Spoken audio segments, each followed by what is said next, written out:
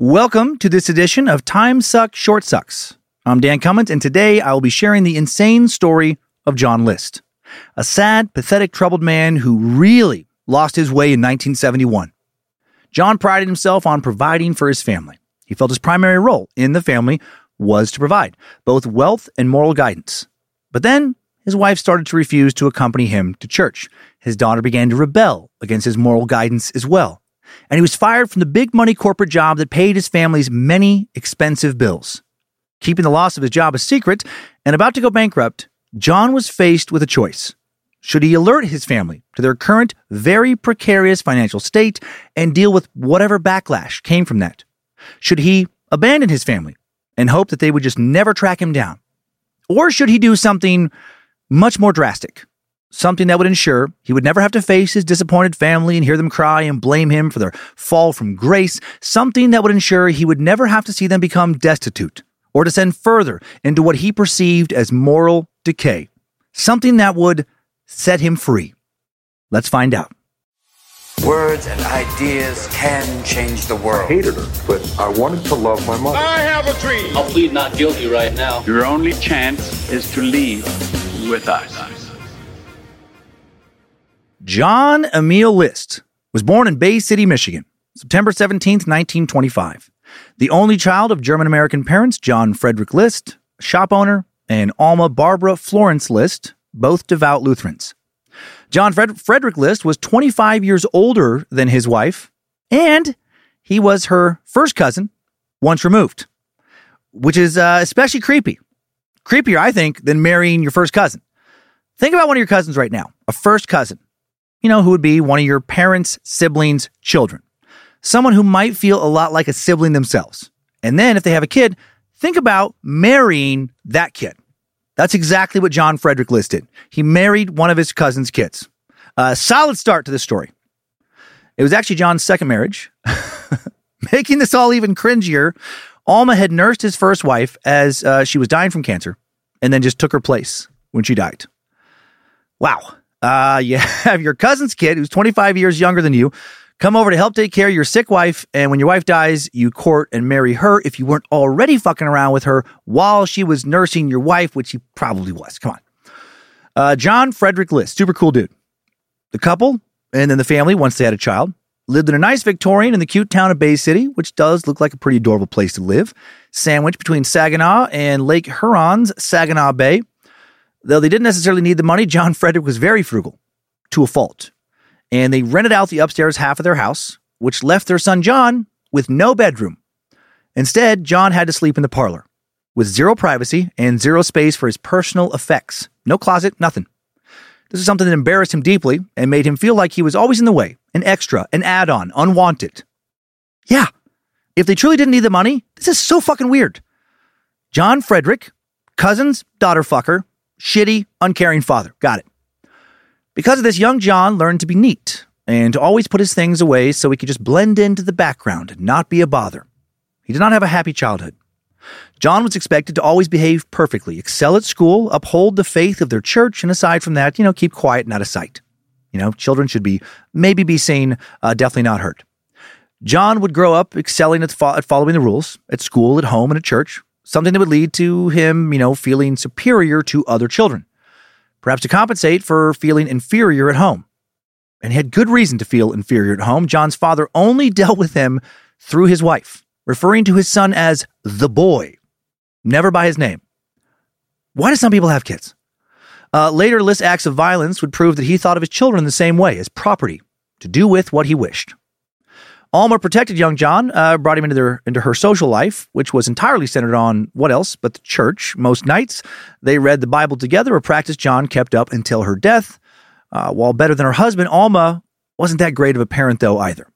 Alma continually feared that John might get sick, so she watched him constantly, keeping him dressed up to stay warm and dry. He was not allowed to go out and play with other boys in case, he got messy. Well into his teenage years, John would hold his mother's hand whenever the two crossed the street. And people thought he talked like his mom, too. Dear God. I jokingly now try to hold Monroe's hand, who's 16. Sometimes we're out in public. And these attempts are met with immediate rejection and a stink eye, as they should be. I only do it because I know she would be horrified by some other kid who knows her seeing her hold her dad's hand in public at 16 years old. I get it. My mom messed with me the same way when I was a kid. It's weird. Not the cultural norm at all here to hold mommy and daddy's hand when you cross the street as a teenager. Holding mommy's hand across the street when he was old enough to drive was not something that made John, super popular at school. His dad didn't help him with popularity either. I love this next little story.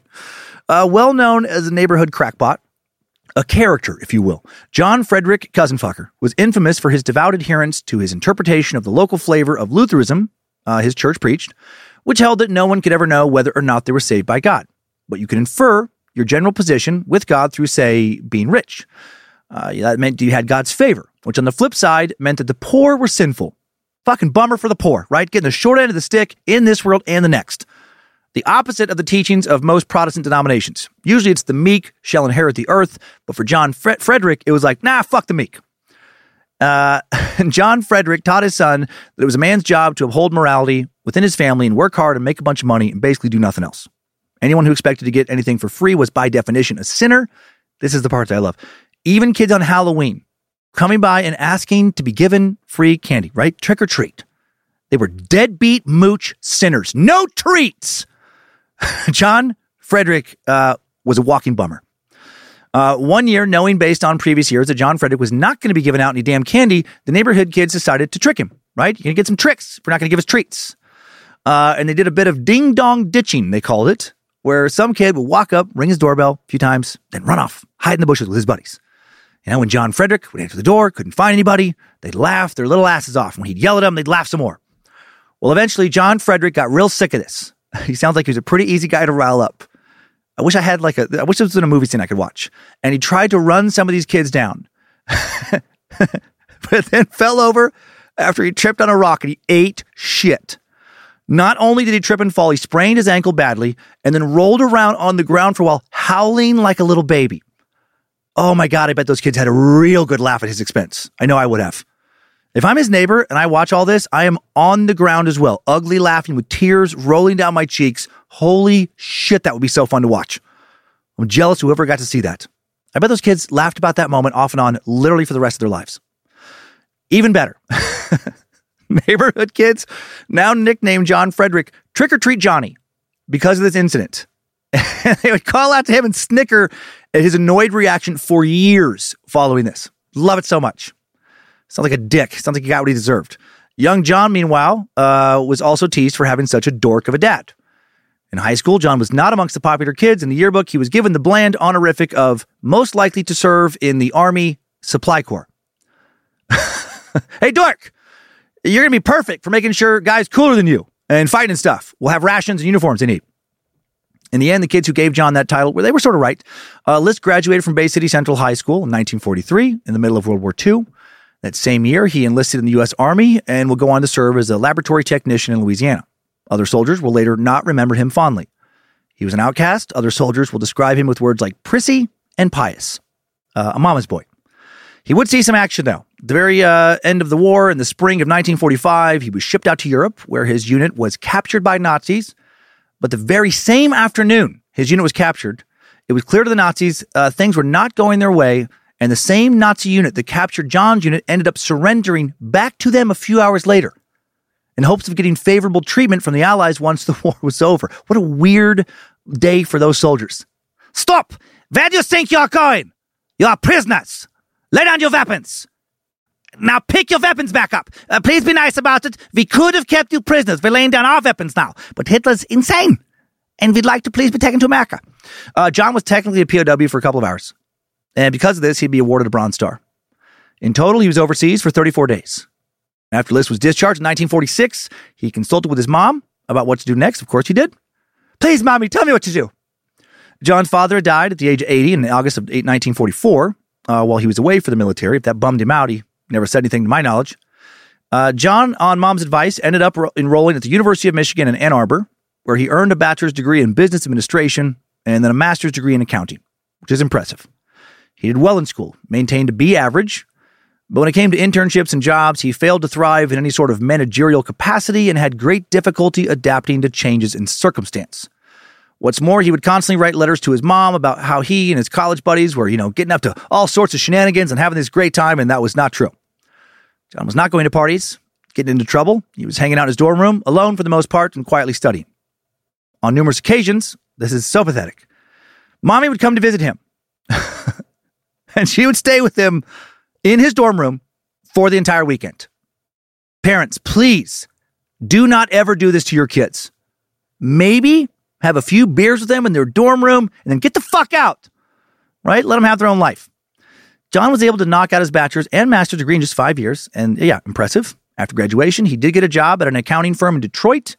Then in November of 1950, List was recalled to active military service as the Korean War escalated. At Fort Eustis in Virginia, he would spend most of his time touring Civil War battlefields and attending church events, like a Zion Lutheran Church bowling night that took place on one lane, physically separated, cordoned off from the other sinful lanes in the building.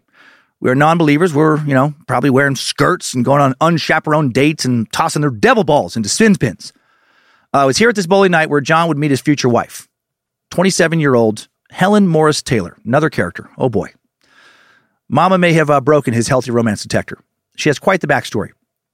A lot of it sad. Abused throughout her childhood, Helen ran away, got married to a man named Martin Taylor as a teenager, who went out to fight in World War II as soon as he was of legal age. Before he left, he got her pregnant, and she had their daughter, Brenda. And the doctor who delivered Brenda accidentally splashed Helen in the eyes with a bunch of ether, which somehow left her noticeably wall-eyed and blind in one eye for the rest of her life. Being wall-eyed is the opposite of being cross-eyed. Instead of both eyes pointed towards the nose, both eyes seem to look in opposite directions, staring more towards one's ears. In this case, Helen's one good eye would look where it should, and her other blind eye would continually just kind of look off to the side. Helena Martin would soon have another child who would die at 6 months old. Then when she became pregnant again, she had a miscarriage and got syphilis. Martin seems to have brought it back from Korea, where he was clearly not faithful. Even better, since so many soldiers had the disease, Helen was denied treatment, which would have been a simple shot of penicillin, as the focus was on getting the men back in good health and heading out to fight again. And actually, sources don't say if he brought it back from Korea or if he was still World War II. So it could have been World War II. By the time treatment was available, it was already too late, or at least she or her doctors thought it was too late. You can't absolutely treat advanced syphilis with penicillin. You just have to take 3 rounds instead of 1, or so I have heard. But I guess doctors had not quite figured that out yet. By 1950, 26-year-old Helen, blind in one eye, organs are taking a beating from syphilis, and her brain is maybe already beginning to slowly rot away from syphilis. And then her husband Martin was killed at the start of 1951 in Korea by enemy fire as he tried to cover his men, leaving Helen a widow. Finally, in 1951, at that church bowling night, Helen will meet John List. John and Helen will get married December 1st, 1951. It was not a happy marriage. About 2 months into the relationship, Helen had told John that she had gotten pregnant, which was a lie. By the time List found out she had lied, he was already married. She had tricked him, probably gave him syphilis, but he stayed married because divorce was a sin, right? What a great start to married life. Meanwhile, List is assigned to the Finance Corps, where he would be able to use his accounting skills. After completion of his second tour in 1952, List got a job back in Michigan working as an audit supervisor at a box company in Kalamazoo, a 2.5-hour drive from Bay City, where his 3 children will be born. Eldest daughter, Patricia, born in 1955, eldest son, John Frederick, born in 1956, and youngest son, Frederick, born in 1958. Despite his dad never having seemed to have given a shit about him, he gave his first son his dad's name and his younger son his dad's middle name for his first name. The guy had all kinds of issues. Probably could have used a counselor to talk about. Despite their terrible start, by 1959, the family is doing pretty well. They're living quite an affluent life. List had risen to general supervisor of his company's accounting department. Despite his earlier assessment in college, he'd figured out how to thrive in a managerial capacity, but he was not thriving at home. Helen was becoming pretty unstable, which is what happens when you don't get syphilis treated. And when also you maybe marry a fucking weirdo like John List. Helen was drinking a lot, taking extremely high doses of a tranquilizer known as thalidomide. All that plus her syphilis meant her brain was disintegrating. The syphilis bacteria, if it enters your brain and spinal cord, which it had with Helen apparently, it will literally destroy brain tissue. Their neighbors will later remember that Helen started keeping the lights on all day and night. They'd see her do strange shit, like vacuuming at 3 o'clock in the morning, as though it was the middle of the afternoon. She was also highly materialistic, content to spend John's money buying flashy status symbols that nobody would ever see because nobody ever came over to visit her. And Helen, for her part, almost never left the house. Instead, she'd do stuff like call John up and verbally abuse him while he was at work, telling him to do things like come home right now and change the kids' diapers. And sometimes he would do that. John's coworkers would find out why he was leaving abruptly in the middle of his workday, and the fact that he couldn't, keep control of his lady, the way men in the 1960s were expected to do, really caused him to lose a lot of his coworkers' respect. The kid ostracized for being a mama's boy growing up, now ostracized for his wife clearly wearing the pants in the family. At least his coworkers did not see what was happening to him at home. Helen ruthlessly would mock John, telling him that he was nothing compared to her first husband, Martin, who had died a war hero. She even bullied him about his haircut and teased him about his subpar abilities compared to Martin as a lover. John was like a real-life Rodney Dangerfield, right? Just one of those routines. Just can't get no respect. John's only refuge was an odd one: military campaign board games. According to some people who knew him, he would invite people over to play these obscure military campaign board games, not explaining how involved the games truly were, and then well into the game, hours into the game, he would spring it on them that, these campaigns last, 8 hours or more. He was not great at making friends, and he would never really keep any friends. 1960, John's stepdaughter Brenda married and left the house, pretty much solely to get away from her unstable mom and emotional hostage stepdad. But since she got married only to get out, and since she'd never had a model for a healthy relationship, her marriage quickly failed, the first of 3 failed marriages, each divorced rapidly following the previous one. John saw all of this as super sinful and vowed he would never let his children descend into that kind of moral turpitude. He started drilling his children, right, with his religious beliefs, even scheduling their lives down to the minute in a desperate bid to keep strict control over his family. Or at least over the kids. Helen, bit of a wild card. John was not going to control her. Soon the family would pack up, head to Rochester, New York. John had gotten a job at Xerox. He became director of accounting services, managing 4 managers and 200 plus employees. So moving on up, clearly talented when it came to accounting. However, he will continue to not command the respect of his employees. He was a horrible public speaker, erupting into red rash-like hives whenever he had to address a room to calm himself. He would rock back and forth like a little boy. As a higher up, he was now expected to attend various work parties and functions, and Helen would embarrass him at every turn at these functions. While other wives chatted about amicably, Helen, completely wasted on booze and tranquilizers, would blatantly, openly flirt with other men. Talk about how John was nothing compared to Marvin.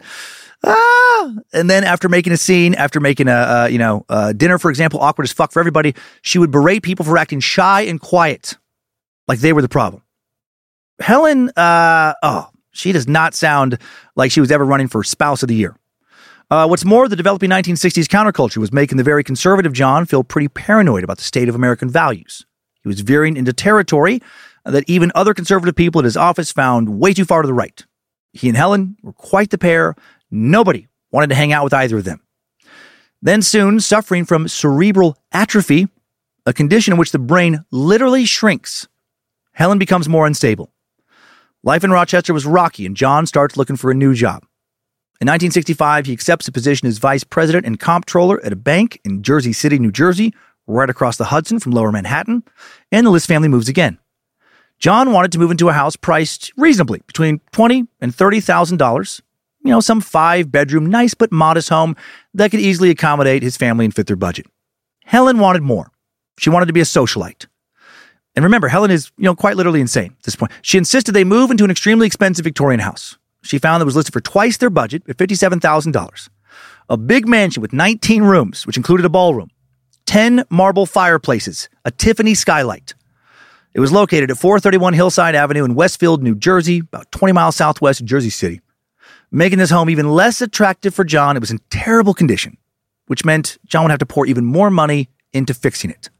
Nevertheless, Helen is insistent. John does not have the spine to stand up to her, also cannot afford this house, so what does he do? He calls Mommy. He asks Alma if he can borrow money to buy Helen Littlebrain her dream house. And Alma agrees on one condition. She can move in too. Deal.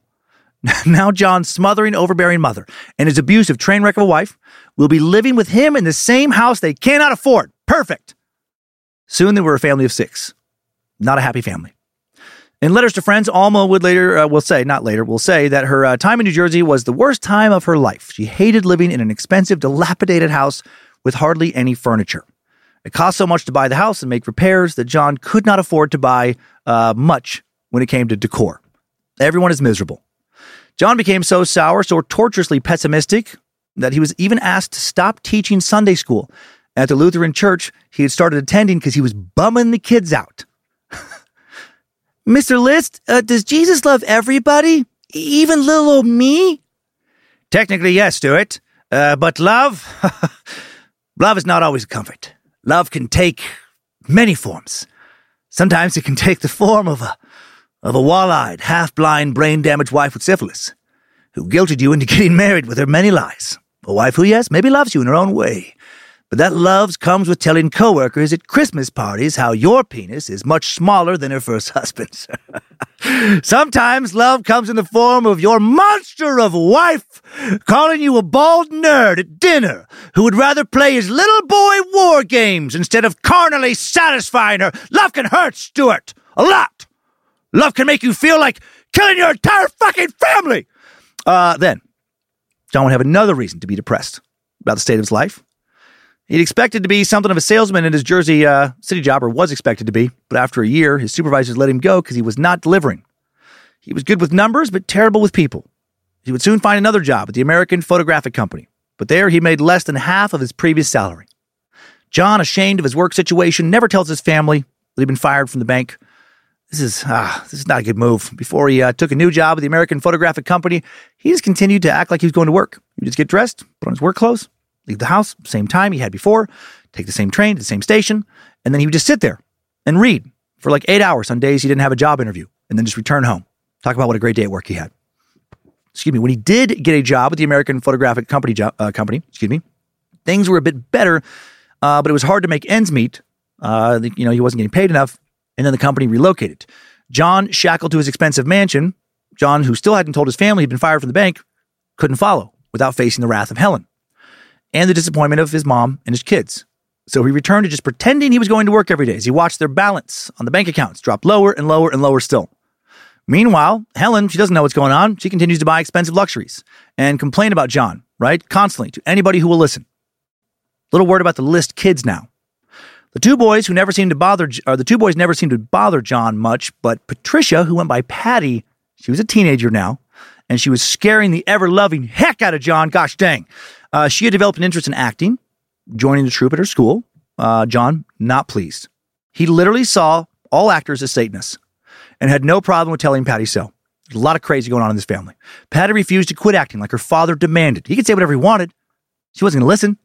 Remember, John did not command the respect of basically anyone. To rile her dad up even further, she started telling her friends that she was starting a witch coven. Even asked her drama teacher, Edwin Iliano, if he'd be a warlock in her fake coven. While all of this may have just been fun and games for Patty, it was serious business for John. Made him very upset. When Patty came downstairs one morning wearing a thin 70s-style cotton t-shirt with "Make Love, Not War" printed on it, par for the course for teens at the time, John attacked her, pushed her up against the wall, tried to tear her shirt off, creepy, and called her a filthy whore. Easy, Johnny. Way too much. Way too much. You've been pushing your emotions down for too long. That was an explosion. Not long after this incident, Patty snuck out to go on a walk, smoke some cigarettes with a friend in the middle of the night, got arrested for underage tobacco use. After the police picked her up, John had to go get her from the station, which he did in a full suit, freshly shaved, at 2 o'clock in the morning. Then in May of 1971, when John List attended Patty's school play, Lil Abner, she appeared on stage in front of everyone in some kind of leotard outfit that he found very revealing of her developing female form. Now he truly worried that his daughter was indeed a filthy whore, who was about to doom not only her soul to hell, but the souls of all his family, his sons as well. John's freaking out. He's just got another job at State Mutual Life Insurance, but it doesn't pay nearly enough to cover his bills. He's sinking further into debt despite having also borrowed tens of thousands of dollars from his mom. He made transfers she didn't know about from her account into his accounts. So really stole instead of borrowed. And now he's lost control of his daughter. He feels like he's failing when it came to the only two things he was raised to feel like he was supposed to be in charge of: making good money for his family and keeping his family in good moral standing. What should he do? Declaring bankruptcy and going on welfare was an option, but he couldn't stand the thought of his wife, mother, and children being ashamed of him. And mama, sweet, sweet mama, would know baby boy had stolen from her. He thought about sneaking off and abandoning his family, but then his family would still be poor. which in John's crazy-ass mind was akin to eternal damnation, especially because Helen, who had stopped going to church a while back, would surely let the kids backslide into atheism. Was there no good way out of this living hell? Wait. There was one way, he reasoned. It just might work for everyone. What if, hear me out, what if he killed his mom, wife, and all his kids? John claimed he thought if he killed his family now, they'd probably still make it into heaven. But if he didn't kill them, with the way things were going, they would certainly end up in hell. So following this logic, killing all of his entire family would be a kindness, right? He'd be helping them. He'd be a good guy. This is truly how John mentally arrived at his solution. The only solution to his problems. Murder his family. Then he could start over.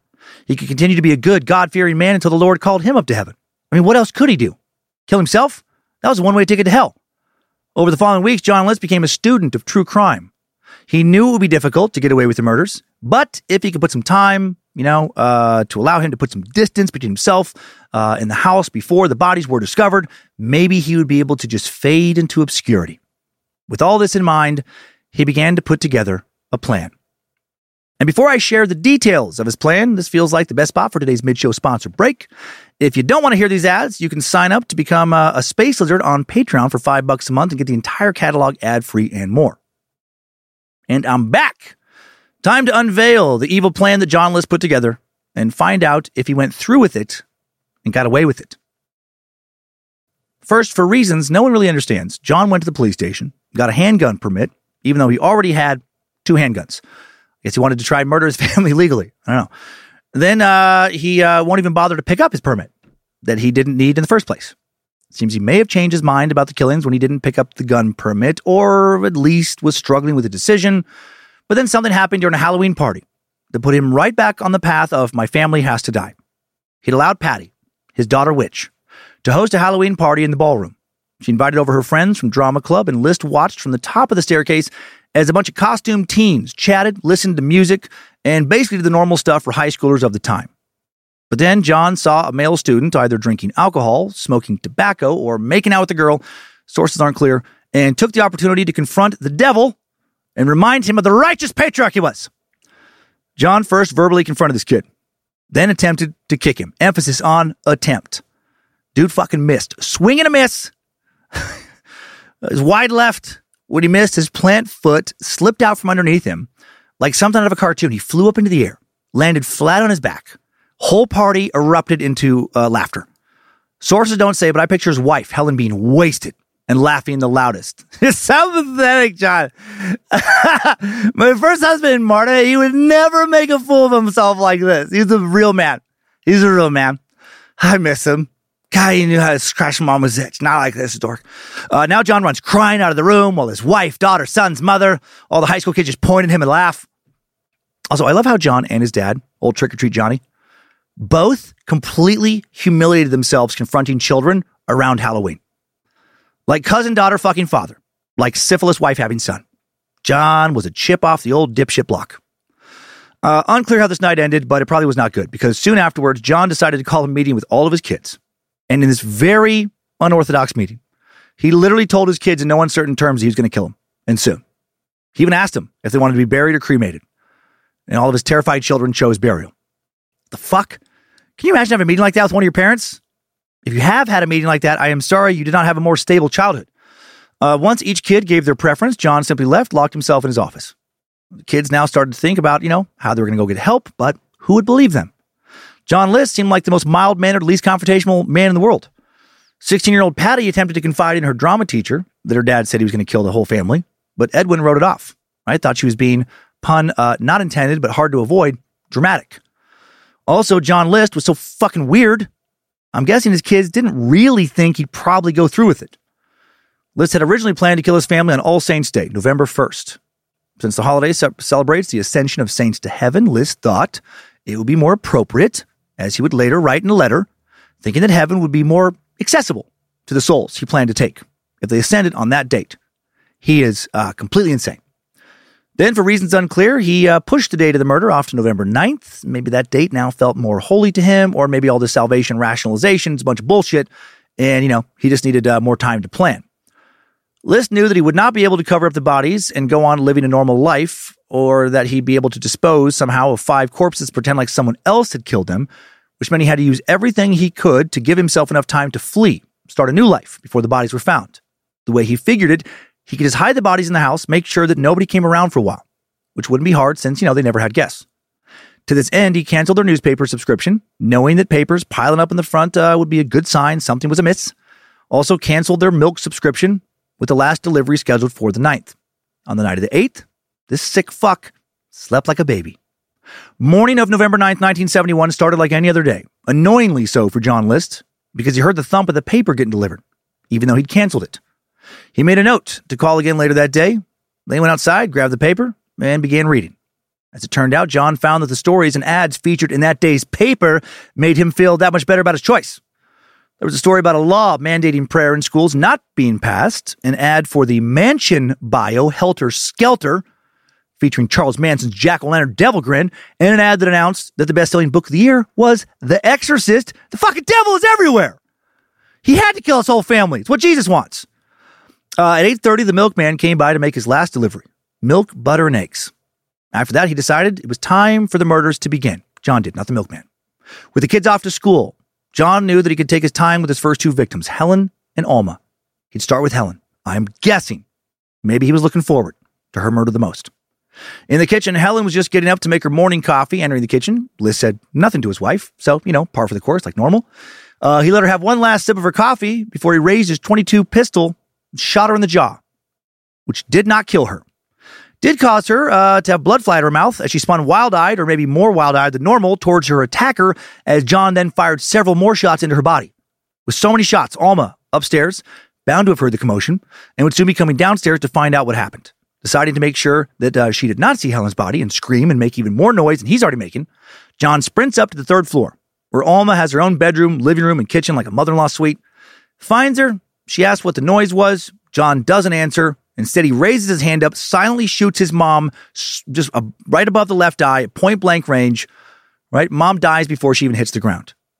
John's original plan had been to drag all the bodies to the ballroom, to keep them away from the windows, where someone might be able to see them. But Alma List, too heavy for that. So instead, John wrapped her up in a carpet runner, dragged her to a 3rd-floor utility closet, where he unceremoniously just shoved in the entire bundle. Then he used paper towels, some old newspapers to clean up the wide streak of blood running down the hall. Next, John returns to dear Helen, whom he did drag to the ballroom, leaving a 40-foot-long trail of blood behind. Then John laid out a trio of sleeping bags next to her for his kids' bodies. Helen's bathrobe was arranged to cover her legs, a bath towel covering her face and torso. Then John used newspapers to clean up most of her blood. John walked to Helen's bedroom, used her sheets to wipe off his hands. Then something strange happened, and he appeared to show some regret, rolling around on the bed, convulsing and groaning before he headed to the bathroom to throw up, where he'd leave a bloody handprint on the toilet. Then he showered, cleaned himself up. At this point, he was due for a 10 o'clock meeting with his new boss at the insurance company. So John calls, cancels, says his mother-in-law has fallen suddenly ill and the family is packing up to go see her in North Carolina. Big emergency. John then wrote letters to the kids' schools making the same excuse, saying he didn't know how long they'd be gone. Then he went outside and randomly just raked up some leaves for a while. Fuck it, why not? At noon, his plan hits another little snag. He'd been expecting his daughter Patty to come home at 5. He had planned to kill her last, but Patty now called saying she felt sick, wanted to come home early. So John headed to school, picked up Patty, drove her back home. Once he parked, hurried inside to make sure he could get the jump on his 16-year-old daughter. This is fucking crazy evil shit he's doing. Patty enters the home to the laundry room. As soon as she closed the door, her dad, who was already hiding behind the door, raised his pistol, fired at her from close range, hits her in the back of the head, kills her instantly. Now drags her body into the ballroom, lays her next to mom's remains. Takes another shower. By 1 p.m., after finishing showering, he heads out for the post office, where he calmly mailed letters to his kids' schools, filed a form requesting a 30-day hold on mail delivery, and scheduled a special delivery to his house for 5 p.m., a letter containing a note and a key. Then John went to the bank, withdrew the last of his mother's money, a whole $200. When she had come to New Jersey, her bank balance sat at a healthy $50,000. He had been bleeding her dry. Also cashed in some savings bonds worth $2,000, money he would use to start his new life. By 3 p.m., 13-year-old Fred List, the youngest son, showed up to his after-school job, heard that his sister had come home sick. So Fred called his dad, asked him for a ride home, presumably so he could help take care of his sick sister. Sweet kid. Again, John picks up his child, drives him home, rushes out of the car into the house to get a jump on him. Again, he shoots a child of his in the back of the fucking head. Right? What a crazy thing, right? So cold-blooded. He now drags Frederick's body into the ballroom, lays it next to the bodies of Helen and Patty. 4 family members down, 1 to go. 15-year-old John Frederick, meanwhile, supposed to go to soccer practice. But the day was unseasonably cold, so instead, he also heads home early. All 3 kids ended up heading home early this day. Wonder if John had a good, sick laugh about all that. What are the odds? Are you kidding me? Of all days, today, the one day I decided to kill my whole family, my kids all decided to come home early. Oh, life is funny.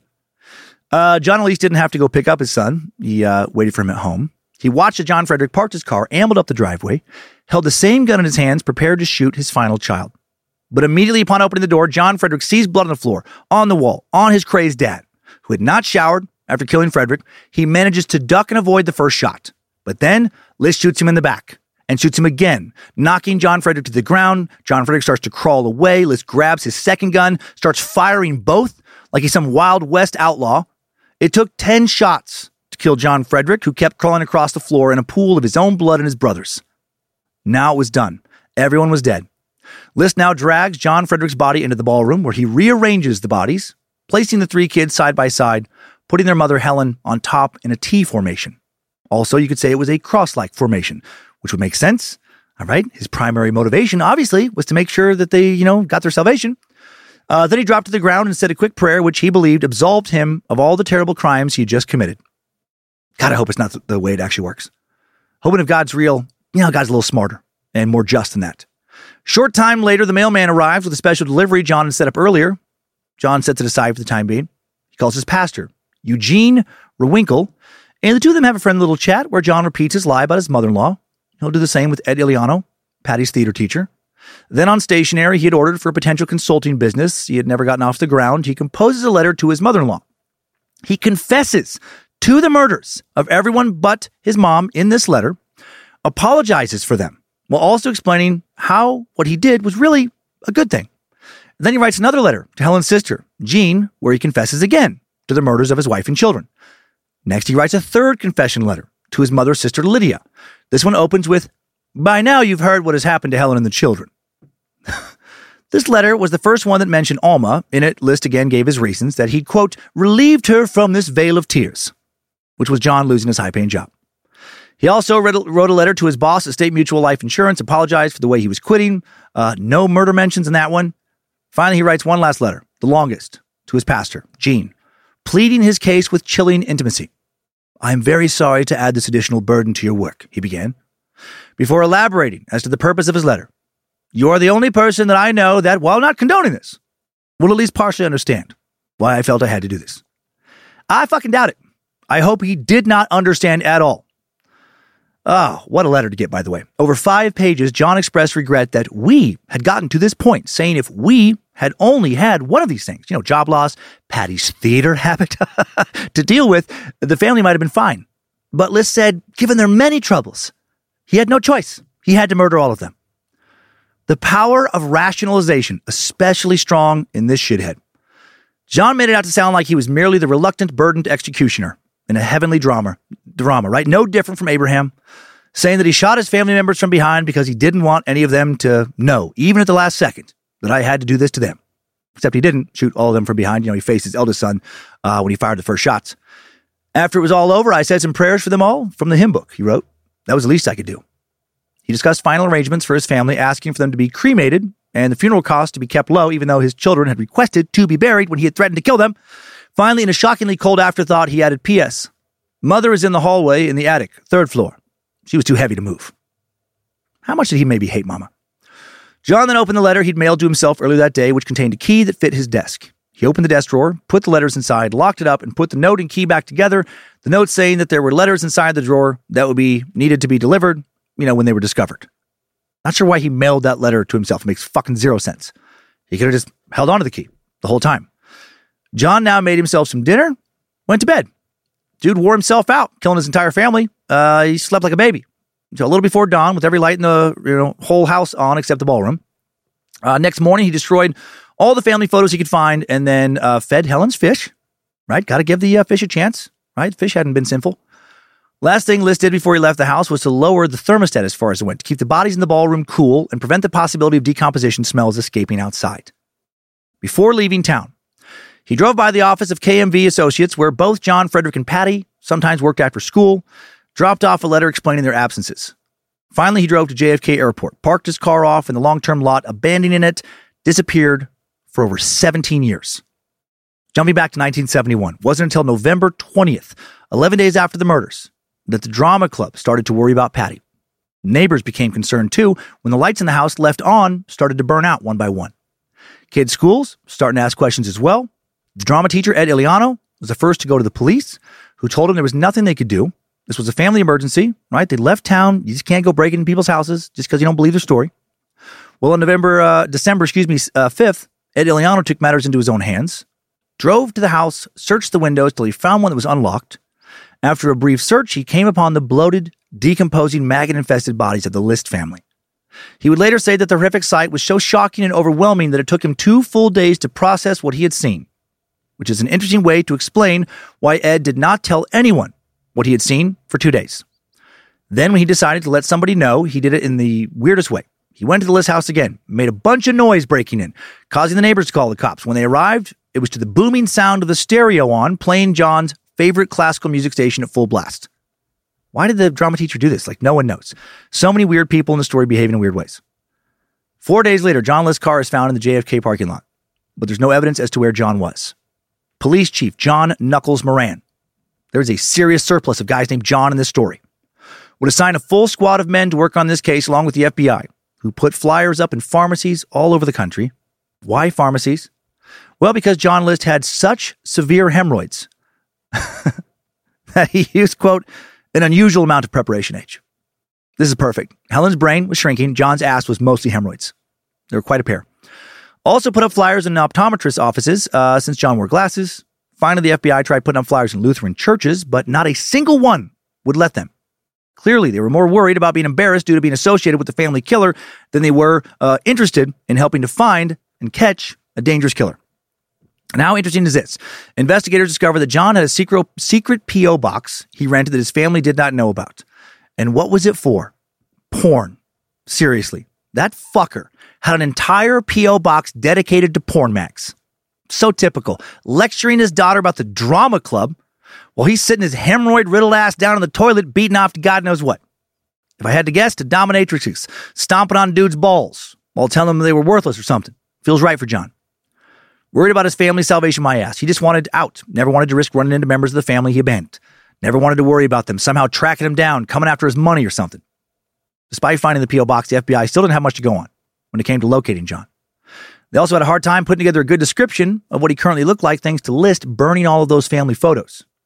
Then, less than a year after the murders, an unknown arsonist burned the List Westfield mansion to the ground, destroying any evidence that may have remained.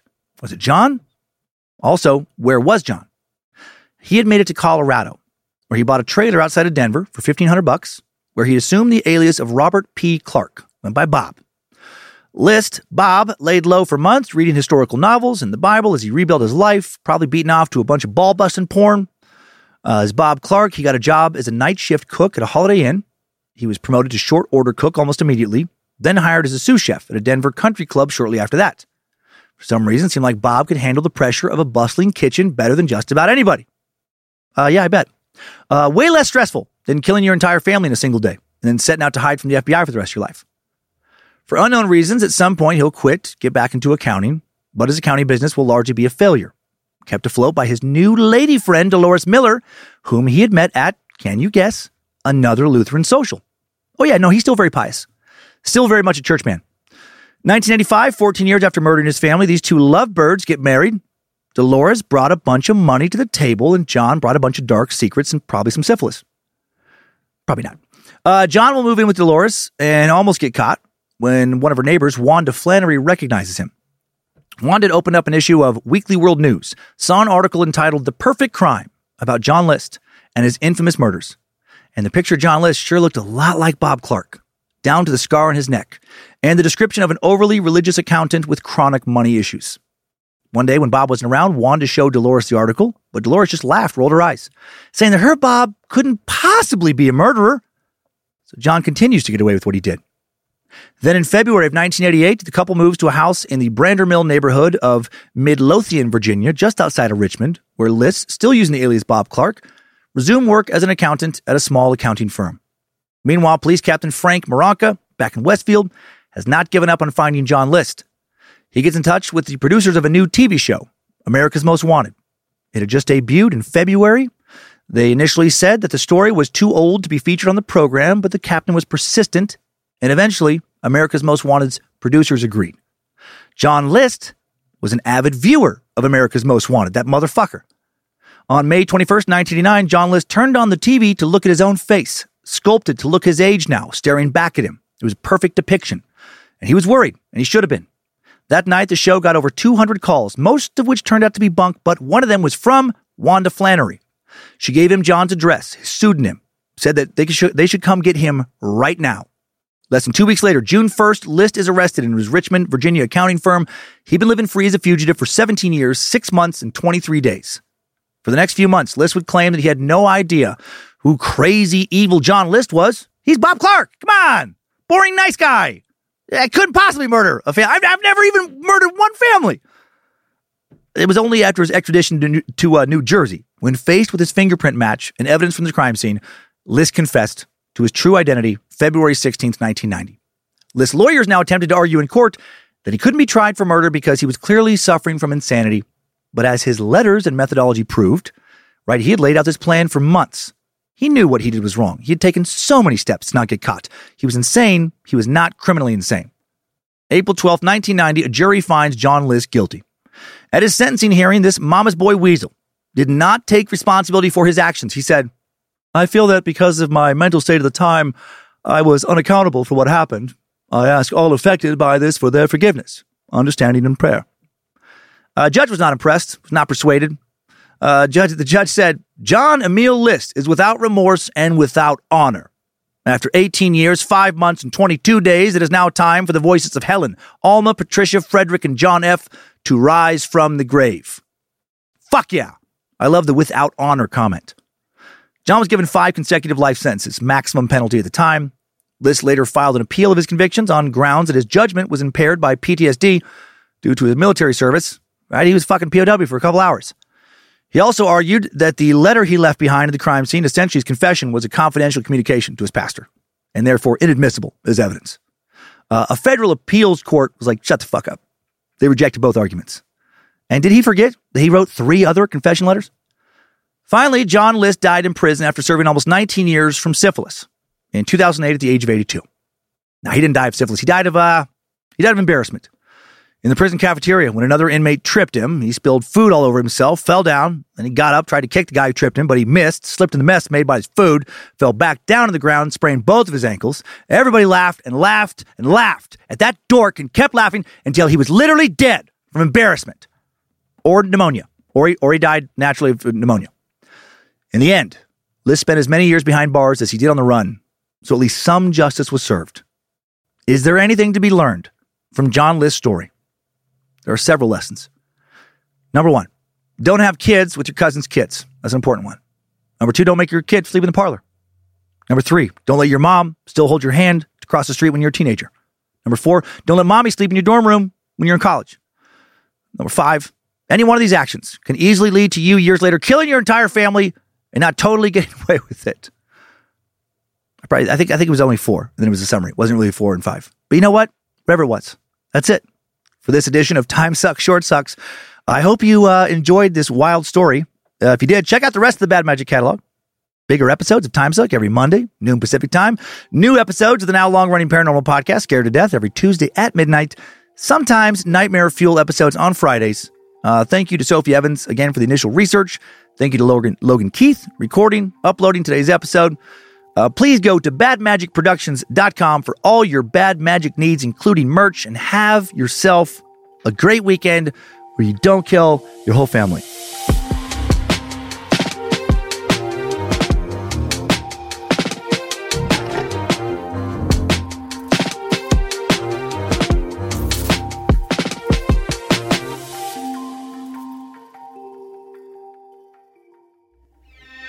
Magic Productions.